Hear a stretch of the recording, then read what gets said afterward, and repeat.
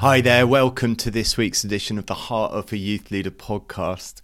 Now, I've been challenged this week as I've been reading through my daily Bible reading. I read every day with a couple of friends. It's really helpful. If you struggle to read the Bible regularly, really encourage you, just find some friends to do it with. And so I've got two friends. We have a WhatsApp group. And we read a passage individually, and then we just post our thoughts and what we think the Lord's saying to us on the WhatsApp chat. And it's great because it keeps you accountable, makes you do it, and it also really it's encouraging to hear what other people's perspectives are. And we're reading through in our group at the moment the book of Acts, which is wonderful and it's exciting, but it's also really challenging me. And I was challenged this week by this in Acts chapter 8. Starting at verse 9. It's all about an encounter with Simon the sorcerer. Now, Simon the sorcerer, if you don't know this, in Acts chapter 8, verse 9, it starts, is in Samaria, and he is doing amazing tricks and using his sorcery to wow the Samaritans. And then the disciples come. Philip comes and tells them about who God really is and about Jesus. And people get baptized, including Simon the sorcerer. He sees the truth and he wants to come and follow Jesus. And he follows Philip everywhere Philip goes, watching the miracles he does and the signs and wonders. The rest of the apostles hear about it and they send in the big guns. So they send Peter and John to Samaria. And we pick up in verse 15, it says, when they arrived, Peter and John, when they arrived in Samaria, they prayed for the new believers that they might receive the Holy Spirit, because the Holy Spirit had not yet come on any of them. They had simply been baptized in the name of the Lord Jesus. Then Peter and John placed their hands on them and they received the Holy Spirit. When Simon saw that the Spirit was given at the laying on of the apostles' hands, he offered them money and said, "Give me also this ability, so that everyone on whom I lay my hands may receive the Holy Spirit." And Peter, tells him off and says, "Actually, may your money perish with you, because you thought you could buy the gift of God with money. You have no part or share in this ministry, because your heart is not right before God." And then Simon actually responds, "Pray to the Lord for me, so that nothing you have said may happen to me." And they continue to preach the word. And the thing that challenged me is this simple question of do I desire more to do the great things that I know God can do, or do I desire him? So am I more eager to do miracles and to do great things in the name of God, or do I desire to know God better for myself? And that's a challenge for all of us, and it's the challenge I bring to you today. Is your desire in youth work greater than your desire to know God better yourself? And because it's all about him, it's not about us. And how easy it is, if we're honest, to confuse the two and think that it's worth getting to know God because I will do greater things with him. And the ego is such a challenge. The ego is such a controlling force within us that we need to always try and keep it in check.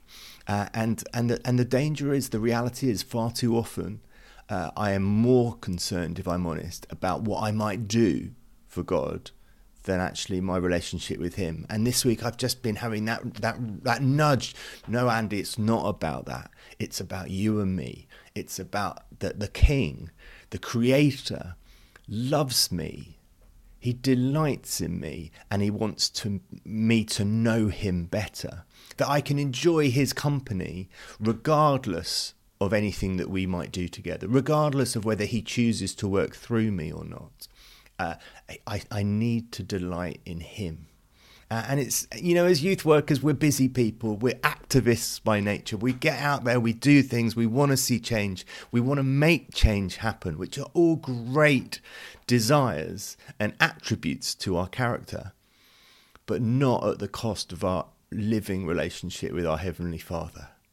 And so I'm relearning once again to take time to be with him, to enjoy his company, not so that I can do more, but because he is who he is and that I need him more than ever.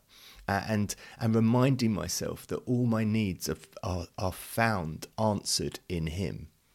And my needs are not found answered in my ministry or the activity that I get involved with.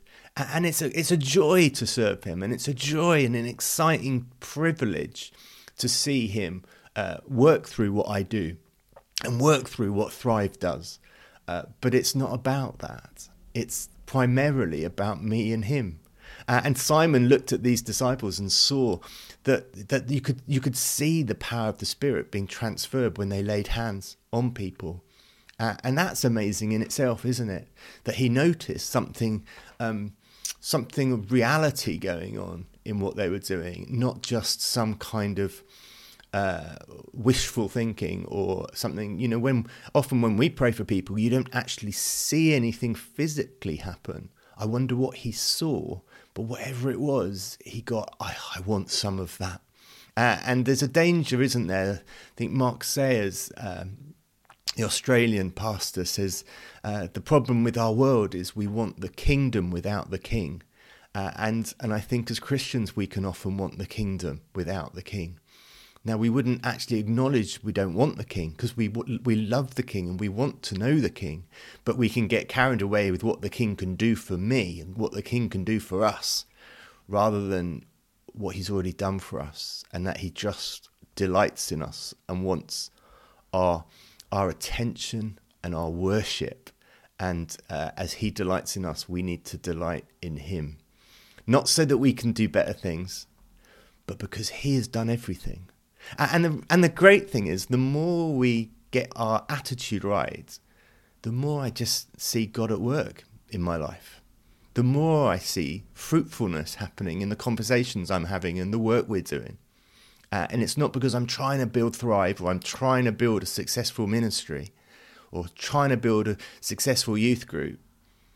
It's just out of a loving relationship for him. It's an overflow. Just as the disciples and the apostles went around praying for people and proclaiming the gospel, they weren't trying to build something new. They weren't trying to build a movement. They just couldn't help but talk about the God they know and has died and risen again for them. And that's what we're about, isn't it? That's what we're about. So this week, make it a priority to get your relationship with God straight. If he was going to do nothing else with you, it's still worth spending time with him, because it's not an exchange. This is not a, well, God, I'll do this for you and you'll do this for me. He's done it all. Let's worship him this week. Have a great week. Go for it.